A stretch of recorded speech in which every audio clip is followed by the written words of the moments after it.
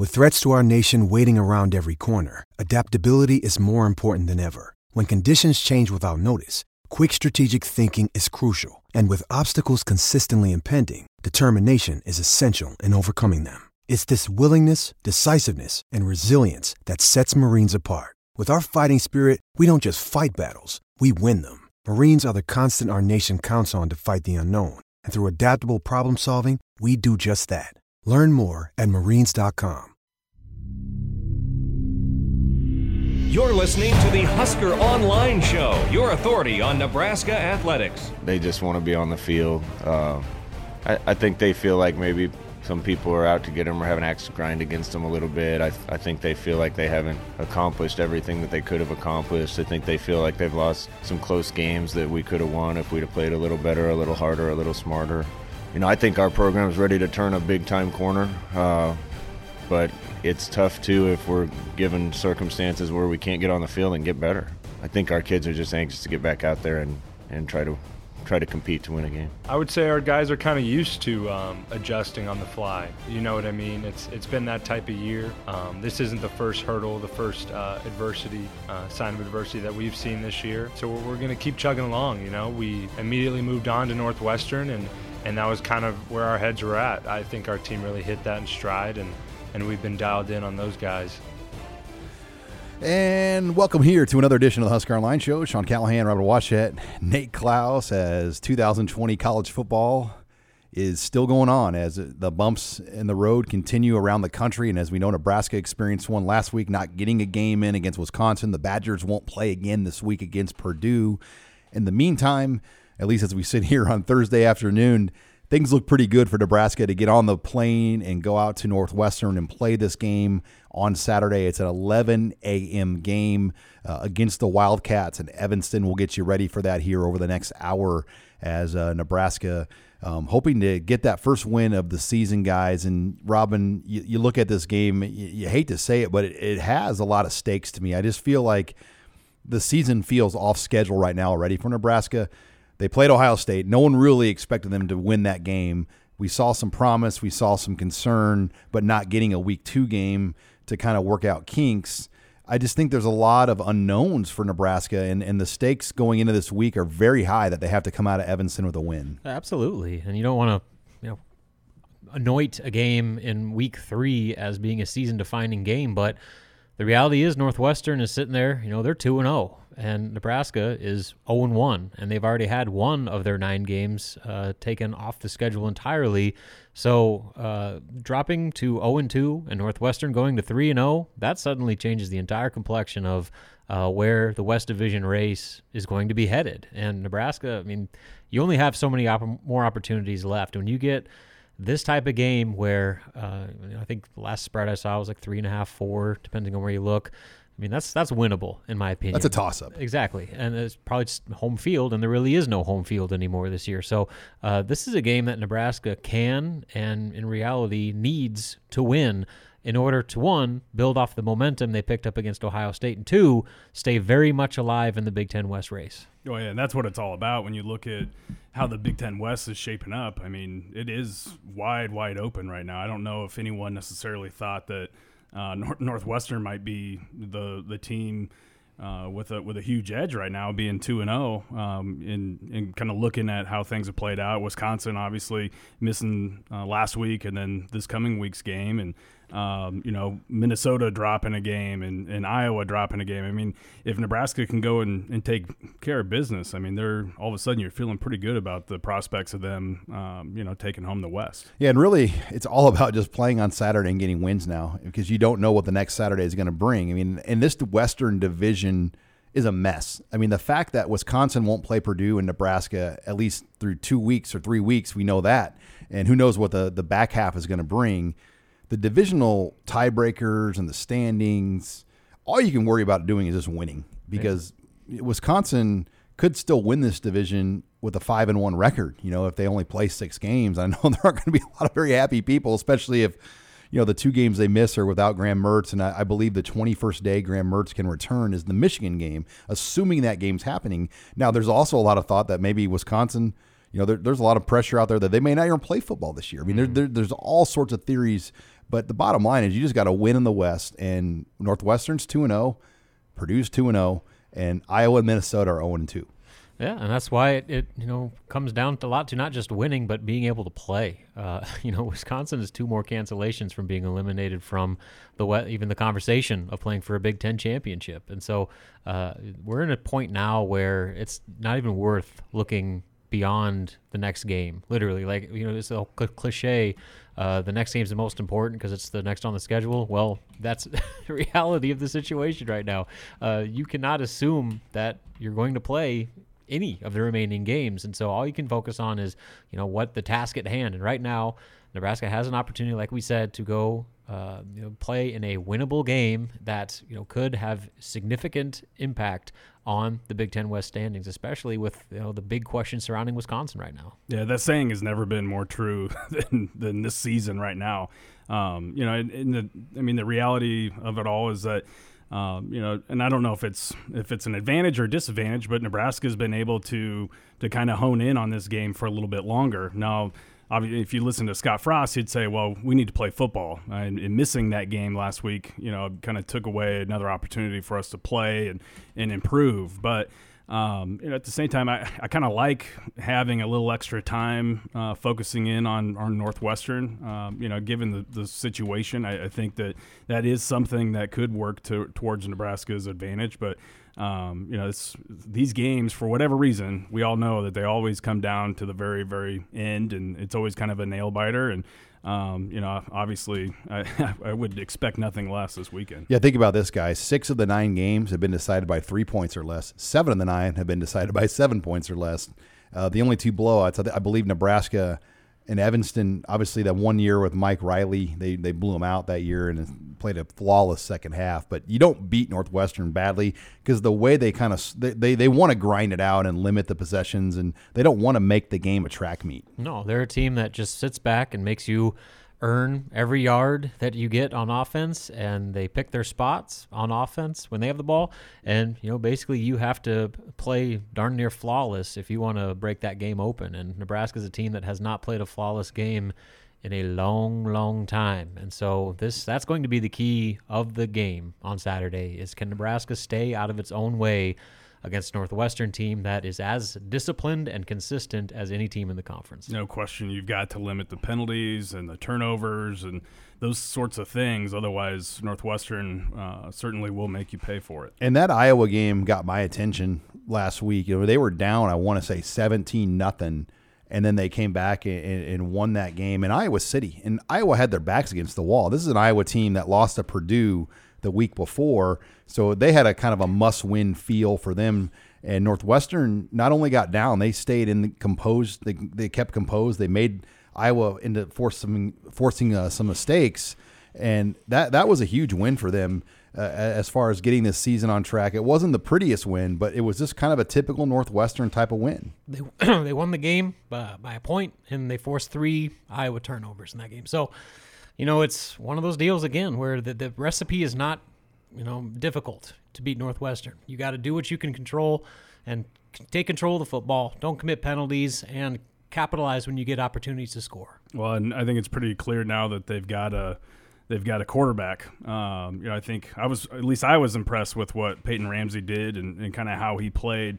Especially against Iowa on the road, and so they've always had decent quarterbacks, but and I don't know if you can say any of them have been complete difference makers or guys that you necessarily fear, but I think Ramsey is somebody who you definitely he's capable of making plays for them out there. Yeah, they had an historically bad offense a year ago, and their offense early on has put out some historic numbers, at least from Northwestern's end. I mean, they scored 43 on Maryland. It was the first time they've scored over 40 points in a game in the last 4 years, and the 40-point margin of win against Maryland was their largest or their first 40-plus margin point victory since the 1970s. No. So they've done some things, but we're going to get more into this match. I want to talk about the offense, kind of our outlook going into this game next. You're listening here to the Husker Online Show. You're listening to the Husker Online Show, your authority on Nebraska athletics. It just shows what kind of team they are. They're going to fight till the end, and they're just sound on just about every phase of the game. They don't really make a lot of mistakes. They don't really want to beat themselves. So at the end of the day, we have to come in and do our jobs and just make plays. We know that they have a very stout, very strong run defense. Their linebackers are aggressive guys. And we just look forward to the challenge. We know it's going to be a kind of inch-by-inch type of game, and we always look forward to those types of games, just kind of man-to-man, who's going to be more disciplined, who's going to win these battles each play. And we're back here on the Husker Online Show. Sean Callahan, Robin Washett, Nate Klaus. That was Wandale Robinson and Matt Farniak talking about the challenge they'll see from this veteran Northwestern defense. This segment of the Husker Online Show is brought to you by Tanner's Sports Bar and Grill on 30th and Yankee Hill. Get on into Tanner's. The doors will open up Saturday at 9 a.m. and they'll have drink specials leading up to kickoff and plenty of food as well. So get on into Tanner's. Watch the Husker game Saturday, NFL football on Sundays. It is your premier Lincoln sports bar, guys. And you talk about Northwestern and their defense, and they're not going to blow you away with NFL talent like we saw at Ohio State, where when you just look at guys in shorts, you're like, wow, our guys don't look like that. Instead, they're just like that veteran, crafty. I made the analogy on Big Wrap Up. They're like the old guys at the YMCA that don't lose on the court. And they may not be the most athletic, but they just know how to play football. They make the right play. They don't make mistakes. And it gets old. I feel like we've kind of beat the dead horse. They don't beat themselves. They take advantage of your mistakes. But that's really their formula of victory. Yeah, and so they don't have a lot of names, but the one name that they do have is right in the middle of that defense, the heart and soul linebacker, Patty Fisher. 20-year Big Ten veteran. That guy's been an all Big Ten performer for the last 8 years now, and he's at it again. He played with Pat Fitzgerald, I think. Yeah, I believe so. But he is one of 3 senior linebackers that they have that make their defensive front 7 as stout and physical, as there might be in the league. So, that's where it starts. For Nebraska to be able to do what they need to do on offense, they have to be able to establish a run game and not become one-dimensional, because that's where, you start forcing things, and that's where the mistakes start happening. So I look as one of the biggest keys is how Nebraska's young offensive line, or relatively inexperienced offensive line, is able to hold up against that front 7, particularly those linebackers. And then can Dedrick Mills become a much bigger factor than he was against Ohio State, where he only touched the ball 9 times? I mean, he's supposed to be their bell cow, and in a game like this, you got to get the tough, hard yards, and he's the guy on this offense that can do it. Yeah, if Dedrick Mills can start to grind out some yards, if they can get him into a rhythm, and that offensive line can kind of start leaning on that front 7, then I think all of a sudden if you're Nebraska, you're feeling pretty good about your chances in this game. But if you watch that Iowa game, when Iowa had to pass, when they had to come back, and when they had to make some plays, that Northwestern defense, really took advantage of that, and of a younger quarterback, I guess, for Iowa. But they came up with several turnovers down the stretch there that really sealed that game, and that's a defense that they're opportunistic defense, and they're going to make you pay if you make a little bit of a mistake. And we've seen Northwestern now this will be the 10th year in a row we've seen Northwestern play, so we're very familiar with what they do on defense, because Pat Fitzgerald's been the head coach that entire time, and it's a bend but don't break type scheme. They will allow to get some yards here and there, because they don't play press man coverage. They don't really, they drop guys in quarter coverage zones and just different areas. And they're hoping that maybe if you don't catch a ball, it flips in the air and they intercept it behind you. And, they just know how to do what they're told to do. And they'll give up. Nebraska, I feel like, has always, for the most part, found ways to get yards on Northwestern. It's the finishing of the yards, once again, in the red zone. Yeah, I mean, in the series, in those 10 meetings or whatever, I think Northwestern has a +8 turnover advantage all time in that series. So, I mean, that's the story. I mean, that's why those games have been so close, is because Nebraska finds ways to keep Northwestern hanging around, and Northwestern finds ways to make the winning plays when they need to more often than not. So that's, keep hammering that point home, especially with what happened for this particular Nebraska team's one game. They played really, really well until they started shooting themselves in the foot, when they were getting delay of games to open a drive, when they were fumbling snaps, doing all the things that you cannot do to beat a team like Ohio State. Well, that point remains the same, if not just as important, against Northwestern team that will capitalize on any mistake you possibly make. Yeah, as far as important as I think Mills is going to be in the run game, I think it's also going to be important for Nebraska to kind of stretch the field and maybe have an Omar Manning or Wan'Dale Robinson or maybe one of those younger true freshmen, wide receivers make a play out on the perimeter too, because you don't want to be completely one dimensional and have Northwestern, loading the box there. I think that they've got to respect the passing game, and I think that's an area that Nebraska has kind of got to get going too. And Robin, you were in the interview with Scott Frost on Thursday. What is your read on Omar Manning in that situation this week? I know, it's a hot button. Everybody wants to know, and I just want to see Maurice Purify 2006 play for Nebraska on Saturday. Is it going to happen? Well, it sounds like it. Scott Frost said that Omar Manning is ready to play, and so now the question becomes how much and what role is he going to? Is he going to be a starter from the opening drive, or are they going to work him in? Tinfoil hat theory here. We didn't hear from Matt Lubick on Wednesday. He's the wide receivers coach. And we were supposed to. And to me, I think they just are being careful, because I do think you're going to see some different looks with these receivers this week, and they're going to be pretty careful about what they say, because very little of it's on film. Alante Brown's not on film. Marcus Fleming's hardly on film. They played 11 snaps against Ohio State. And then obviously Omar Manning didn't play at all. So I think that is, if some of these guys can get going for you this week, that's a plus. Absolutely. And I think that the table is set for this passing game to look significantly different than it did 2 weeks ago. Well, and being the recruiting guy, if you look at the recruiting rankings, the advantage Nebraska has in talent, especially at the skill positions, is overwhelming. And so, you would think that that's an area where they could be able to exploit Northwestern quite a bit if they're able to get that pass game going. If some of these dynamic athletes that they've brought in at the skill positions are able, to go out there and perform at a high level and convert some plays, I think that changes the dynamic of the game in a huge way. Another thing too, guys, the running back position. Dedrick Mills didn't really have the type of game we thought, and a lot of it had to do with just the lack of plays. Nebraska's offense ran in the low 60s on offensive plays at Ohio State. That game really turned in the second half. It just didn't really a lot for a running back to contribute like we thought. Will we see Dedrick Mills kind of have that, quote, bell cow effort against Northwestern? I think there's a pretty good chance we will. Again, I think you have to.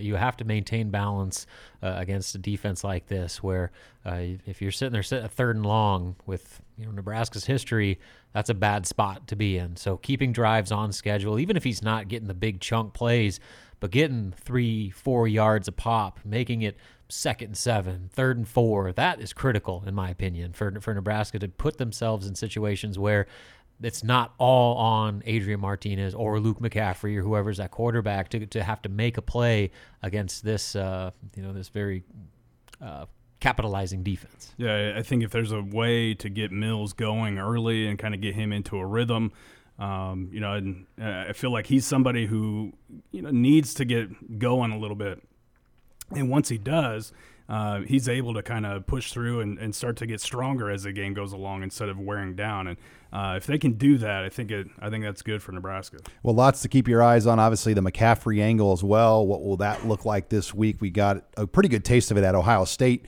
Will we get as much Luke McCaffrey, or will they try to work in more things? Those are all things we'll be watching closely here on Saturday at Northwestern. When we come back, let's talk about the defense and the challenge they face. Northwestern has a new offensive coordinator. They've added some new looks and wrinkles. We'll discuss that and more next. You're listening here to the Husker Online Show. This is Husker Online, your authority on Nebraska athletics. We saw Peyton Ramsey last year, but he did some nice things when we played him and all throughout the year last year, and he's able to get out of trouble a little bit with the pass rush. He's able to create some real quarterback runs for himself. The passing game, it's similar but different routes, those types of things, more movement passes, but I think Coach Bajakian's done a really good job in the first 2 games, and he obviously did a really good job at Boston College as well. And we're back here on the Husker Online Show. That was Husker defensive coordinator Eric Chinander talking about this Wildcat offense. It has a new offensive coordinator, a new quarterback, and guys, life without Clayton Thorson was a bad year for Northwestern. They went 3-9. They had an offense that averaged about 300 yards per game. Who was the Clemson transfer quarterback again, Nate, from Indiana, that kid that was their starter last year? And he was almost a 5-star type guy, and he was a huge bust. Yeah, I'm drawing a blank on his name. I'm blanking on his name too, But he was a massive bust. A big enough bust that they brought in Peyton Ramsey, and Peyton Ramsey was in a situation because Hunter Johnson. And we watched him at a Rivals camp, and he looked phenomenal as a high school kid back then, but didn't translate to playing in the Big Ten. And they bring in Peyton Ramsey, who was in a situation in Indiana where he had been the starter, but Michael Penix Jr. is the future there, and he was hurt last year, and that's why he started at Nebraska. Penix Jr. not hurt, as we know. He scored that great 2-point conversion play to beat Penn State in overtime a couple of weeks ago. But they got a new quarterback, a new offensive coordinator. They're running more of a mixture of pro style and what Eric Chinander called a college style offense, meaning quarterback run game. Where in the pros you don't see design QB run as much, but it's been effective. They've had a whole new look.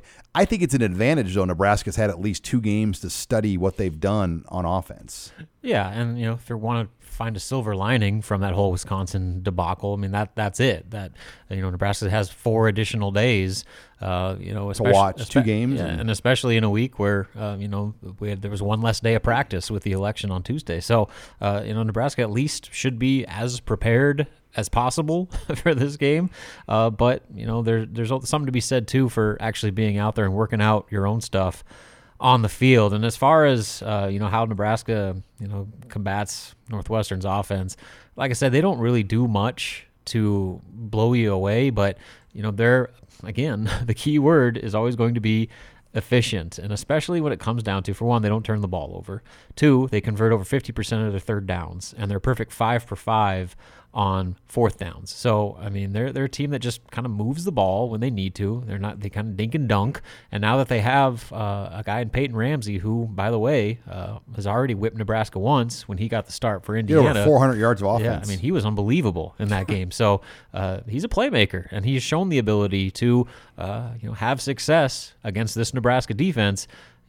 This is going to be something where Nebraska's defense has to be just as dialed in as that offense is, as far as, limiting any potential breakdowns and keeping everything in front of them, making Northwestern, have to go out of their comfort zone offensively with their play calling. Well, and Ramsey's got to be feeling pretty good too. I mean, his confidence level has to be pretty high after going on the road and beating Iowa, especially with the way that they were able to win that game, kind of coming back from behind and holding on to a lead late there. But and like I said, Ramsey made some plays down the stretch there where, I think that's kind of indicative of the type of player that he can be, and Nebraska has seen him make some plays in the past. So, he's not going to be afraid to face Nebraska by any means, but it's going to be a matter of the defense stepping up and not allowing them to convert the third and fourth downs at the same rate that they have been so far. And I'll be curious how they scheme up this week with Nebraska, because,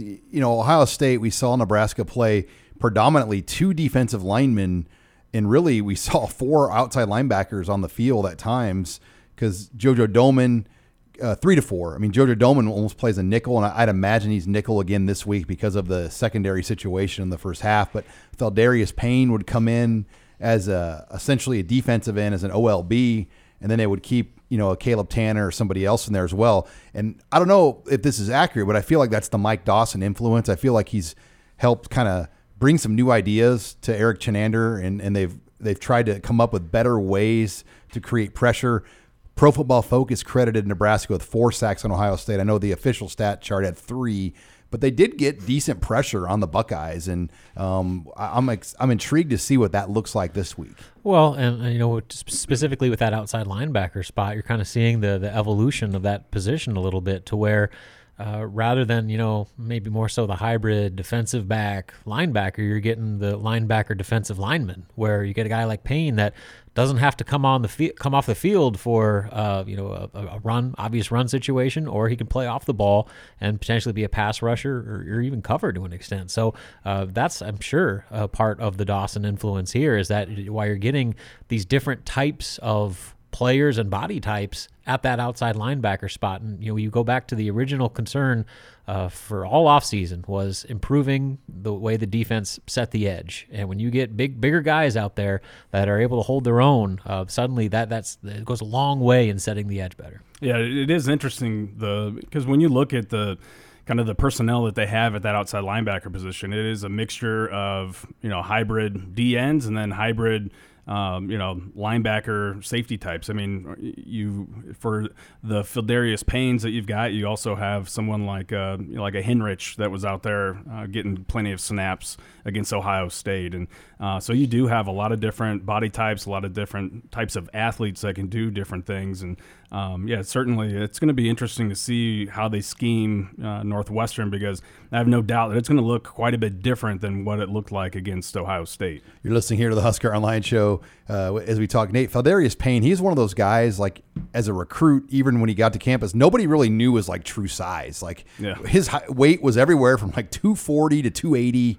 His height was everywhere from 6'2 to 6'4. Yep. I mean, what I did see is his lower body. He's got a great lower build to himself. And I think he battled some injuries, but he's kind of been a pleasant surprise of the recruiting class. There's no question. Well, and he was one of those late additions to that class, and somebody that they kind of came in on him a little bit late too. And his season went long. He played in the junior college national championship game, and for that reason, he was unable to take a lot of official visits. He had been committed to NC State for a long time, and Nebraska was one of those teams that had been talking with him for a fairly long time, kind of developed a relationship with him, ended up offering later on in the process, and were able to secure an official visit from him late, and they were able to flip him right around signing day. And so, yeah, no one really knew a whole lot about him because it happened so fast, and he didn't really string along the recruiting process. He stayed a 2-star in Rivals, right? Yeah. He's not a 2-star. No. I don't think so. I mean, he's probably a 5'5", 5'6". But I think the reason why he was rated a 2-star is because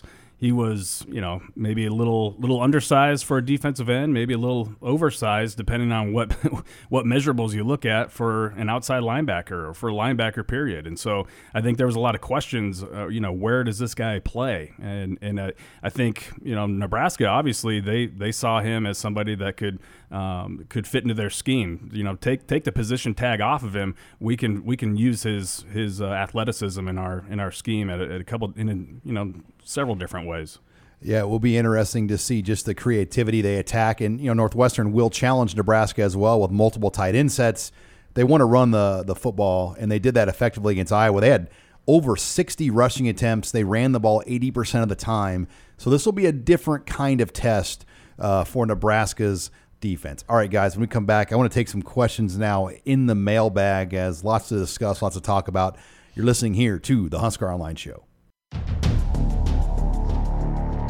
This is Husker Online, your authority on Nebraska athletics. We're down 33% of our original season now. We're down to 8 games if we get to play them all from here on out. So it's an awfully big penalty, considering I thought at the very least one call at least was very close. And it's too bad for the kids that are getting the opportunity to play taken away and are going to miss a half on top of that. And we're back here on the Husker Online Show. Sean Callahan, Robert Washett, Nate Klaus. That was head coach Scott Frost discussing the suspensions of Cam Taylor-Britt and Deontay Williams, as they will be out for the first half, as many of you already know, for Saturday's game at Northwestern, meaning we'll see Quentin Newsome and Miles Farmer play a lot more. But, guys, let's get into the mailbag now. Opening question. Do you think we will see fans in the stands for Big Ten football games? And the dialogue guys kind of started again on that when Jeff Pedricus, who has now become like the Nicole Arbach of reporting Big Ten level scoop here down the stretch with everything going on in Wisconsin, said that it's now a discussion point. But I don't know. I just feel the way the Midwest numbers are in Iowa and Nebraska and Wisconsin and a lot of these states, they're at the peaks of the pandemic. It just seems like allowing 10,000 fans in a cold weather type deal is awfully optimistic. Well, if you weren't going to do it a few months ago when the numbers were half or even sometimes a third of what they were or are now, What changed now that suddenly you don't view mass gatherings for sporting events as now this big terrifying thing? I mean, I don't get it. I guess maybe they're looking at what's happening at other conferences, in the Big 12 and SEC, and just seeing the impact of having fans at those games, and maybe there's evidence. It's the money. there. I mean, the money the schools are losing. I mean, Sure, that's a big part of it everyone. as well. I mean, Clemson just cut track and field today. Yeah, but for a conference that has been so cautious and been so conservative in how they're attacking this season, to suddenly do a heel pivot and let fans in the stands, I just don't see it happening. I mean, maybe a different conference, but with the Big Ten specifically, I just do not foresee that type of move. I don't see that happening at all. I think the Big Ten would be the last conference to go ahead and reverse course on something that they were fairly adamant about since the beginning. It's a presidential. It's not a Kevin Warren thing, though. It's a chancellor and president decision. Yeah. But still, I mean, I don't know. I mean, especially when you look at the numbers and everything right now, I don't see the Big Ten and those chancellors and the presidents going ahead and changing their opinion on something that they were, pretty steadfast on the whole time. Especially, Robin, and NFL better than anybody here, like the Ravens in Baltimore, they're not allowing fans, correct? I believe so. It changes too. So I want to say they don't have fans at Baltimore, and I definitely know in New Jersey. Yeah, Philadelphia had 7,500 people in their game the other night. What about New Jersey? No, they had 0. So in that case, when there's teams that would not be allowed to at all, it just doesn't seem. I think the Big Ten wants a level playing field. Yeah, and especially since they've kind of asserted that all along, and I'm sure that was a big stipulation in going forward with the fall season because. If at that time they were allowed to, Nebraska would have been as full as possible. They would have 25,000, 30,000 fans. Yeah, they would have been as full as possible. Whereas, Rutgers, Maryland, probably wouldn't have been able to have anybody. So, yeah, I mean, that's another aspect to this. If you want to have a blanket level of, competitiveness as far as home field advantage. Yeah, I mean, it's got to be extremely limited amount of fans or none at all. And it sounds like basketball is going to be the same way, Robin. Like they informed Husker season basketball ticket holders there's no season ticket package this year, so you can either donate your money to the day-by-day fund or keep the priority points or get a refund or kick it over to the next year and then check mark if you're interested in going to games. And it sounds like there's only going to be about maybe 3,000 fans at basketball games. Yeah, and I can't imagine anybody's going to be right by the court either. It's going to be up in that second tier, third tier. So, it's going to be different, but I guess it's better than nothing. I mean, at least you get to go to the game. You might have the best seat where you sit. Maybe. We're basically the same as the 200 level. You're the top of the top of the 100 in the corner. Yeah. So wouldn't be that bad. That could be worse, but it could be a lot worse. Yeah, I think whoever gets to go. I mean, I think some fans is better than no fans.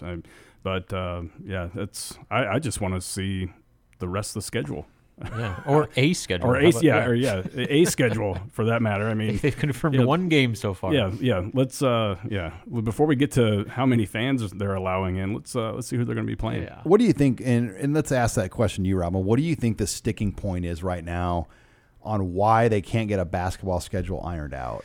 I mean, honestly, I think it has to do with going through all these different scenarios of different bubble situations, and a lot of it with these MTE multi-team events that schools are trying to put on is the different testing standards from teams from other conferences. I know that's been a big holdup, and so there's been conversations about whether they should have a non-conference slate at all, and if they don't, do you increase the number of conference games that you have? I know there's been talk from going from 20 to 24 Big Ten games if they do remove a portion, if not all, of the non-conference slate. So, I mean, the fact that these conversations seem to still be happening and we're now 3 weeks away from the scheduled start of the season on November 25th, it shows just kind of what a mess this whole deal is. But I do know that there's still some optimism that there will be a non-conference schedule. It's just a matter of how many games they're allowed to play.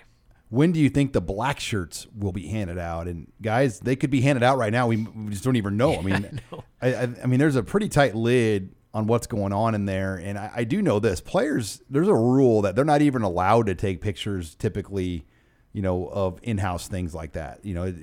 What happens in there stays in there. But I don't think they're out. I mean, I think they're kind of waiting for the right moment. I don't know when, but to our knowledge, the black shirts aren't out there yet.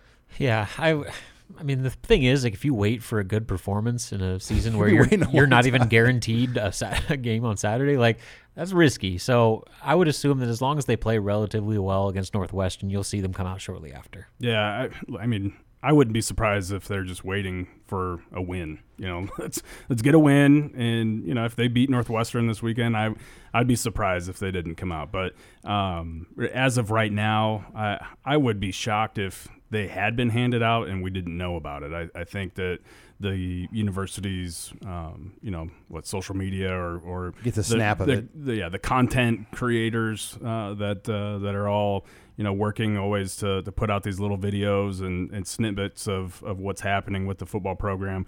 I think there would have been something put out on, some guys receiving black shirts right now. Call me crazy, but I thought Mark Banker, when he was here, actually probably handled it as well as anybody. He's just like, you know what? I called Charlie, asked him, how'd you guys give these out? He goes, we gave them out on the first week of the first game to the starting defense, and I gave them out of the first week of the first game to the starting defense.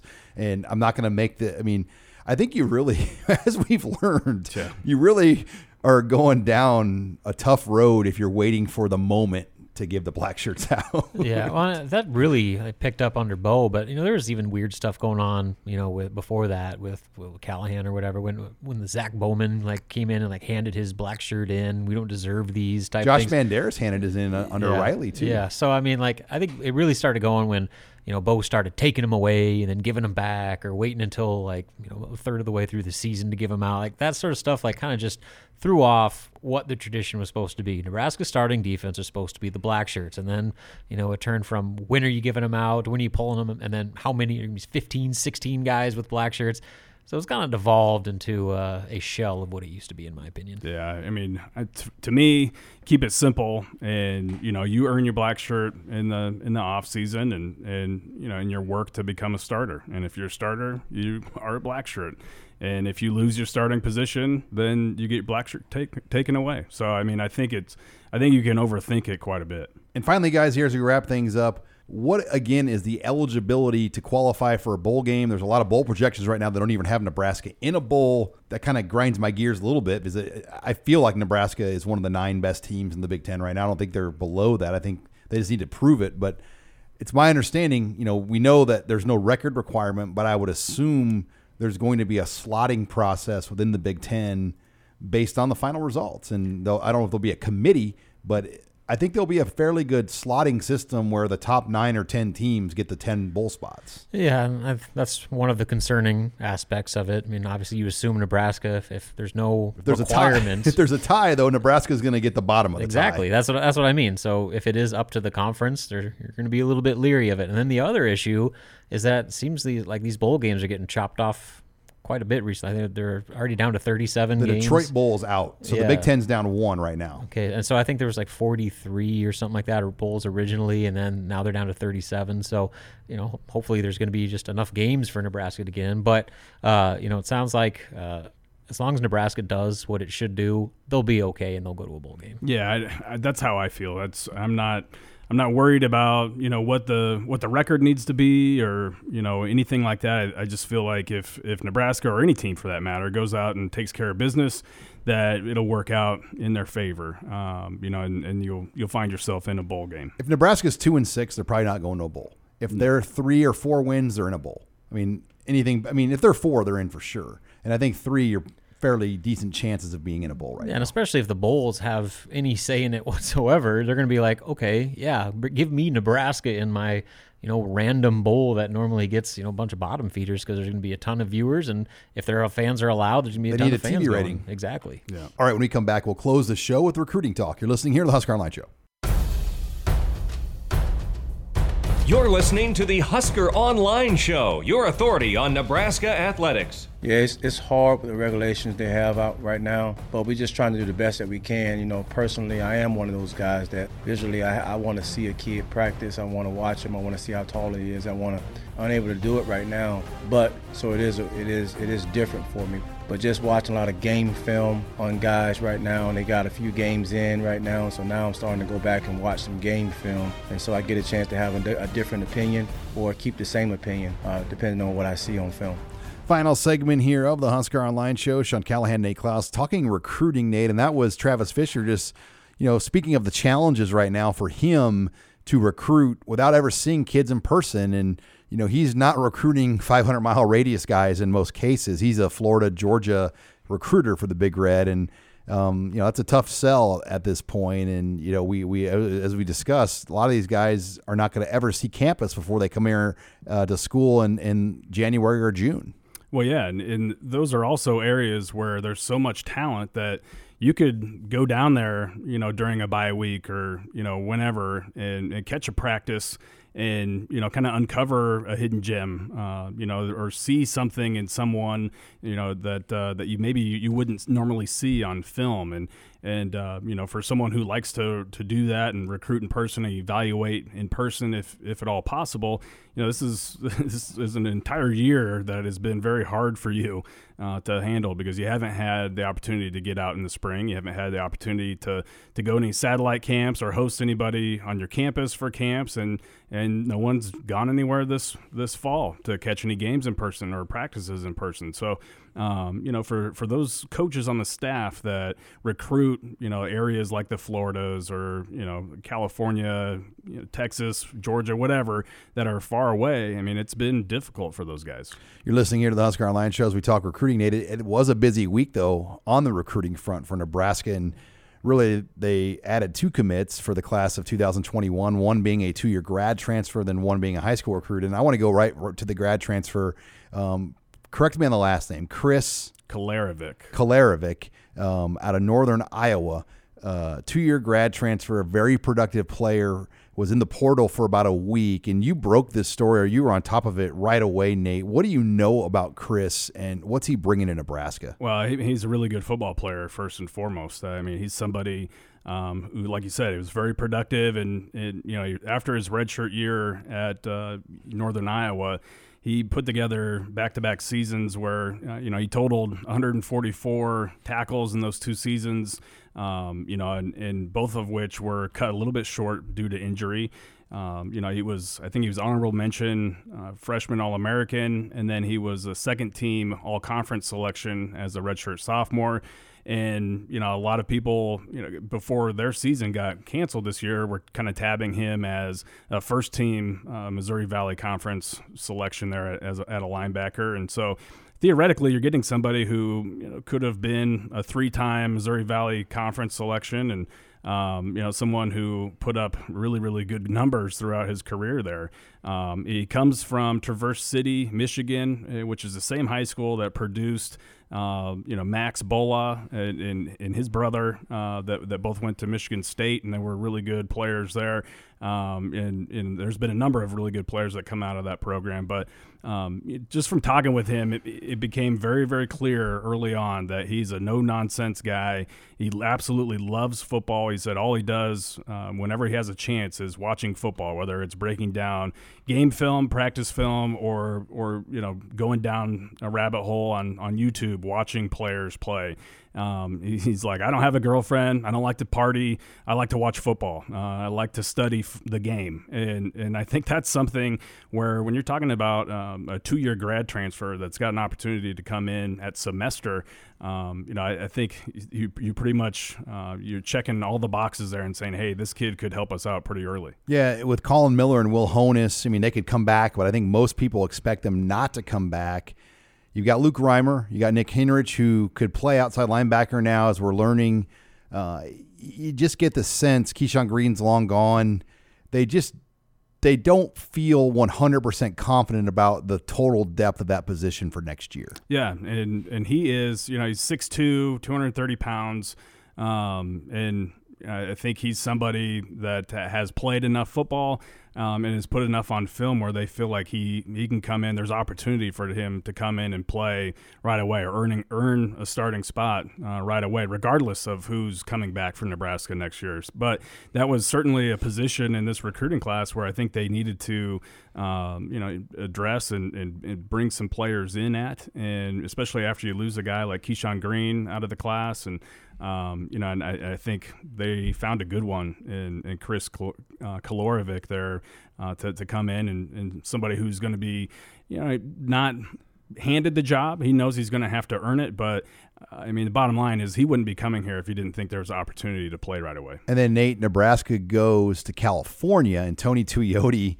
gets literally the biggest Husker defensive lineman in terms of size we've seen in a number of years, and Jalen Weaver, 6'8", 320, and this is what they need and this is what they want, Nate, for a 3-4. You just want monster human beings on that line where, 3 bodies feels like 4 bodies because they're all so big and tall and long. Yeah, I mean, he's basically fits the mold for what they want there as a 3-4 defensive end. Somebody who's just a massive person to move that can kind of hold the point of attack and not give up the edge, but also has length and athleticism too there, and so Weaver fits the bill there. 320 might be a little heavy or a little heavier than what you're wanting at that size or for that position, but he's somebody I think that has an awful lot of potential from the people that I've talked with that have either coached him or watched him in camps or games.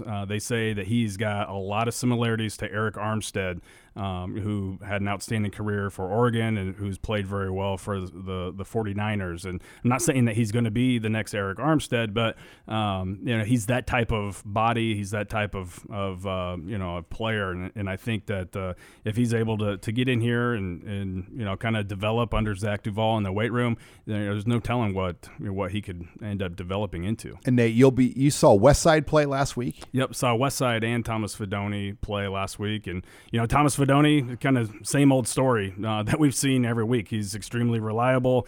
Nobody can cover him, and when he gets the football, he makes plays happen. And we saw a lot of that on Friday night, and then Westside really took care of business against a good Grand Island team and blew them out of the water pretty early on. And Kobe Bretz was making a lot of plays on both sides of the football. Probably should have had he had one receiving touchdown and should have had at least one more, probably 2 more, and and should have had a pick 6 on his interception too. But again, he's making a lot of plays on both sides of the ball. Yeah. Now with Lewis Central, Nate, what do you know much about that 3A race? I know Harlan got him, and I'm assuming Harlan's the number 1 team. Yep. Is there a chance that they can meet? So they're playing this week, and the winner of the Lewis Central Harlan game gets into the semis. The what they call their Final Four. The dome games. Yep. And their Final Four. All those games take place in the dome, in the UNI dome there, and so it's a big rematch for Lewis Central because Harlan got him the first game out of the gates earlier in the season, or actually not earlier in the season, just 3 or 4 weeks ago now. So that should be a heck of a rematch. And you'll see Lincoln Southeast Elkhorn South this week in Lincoln, right? Yep, and I'm looking forward to that too. This will be the first time, oddly enough, that I've seen Southeast play in person. So looking forward to seeing a lot of their young and up and coming talent. And then really good looking team. Yeah, and then of course we know a lot of the players on Elkhorn South, including Teddy Prohaska, the offensive tackle commit. All right, lots to look forward to as Nate will be at that game with Greg, and Blake Arney will be out at Creighton Prep as well. So we'll have commit Husker coverage on Friday and Saturday, and I'll be out in Evanston, and Robin will be covering the game as well. So make sure you're logged into HuskerOnline.com as we'll have plenty of coverage here of recruiting and everything Nebraska Northwestern. Thanks again for joining us this week on Husker Online, your authority on Nebraska athletics.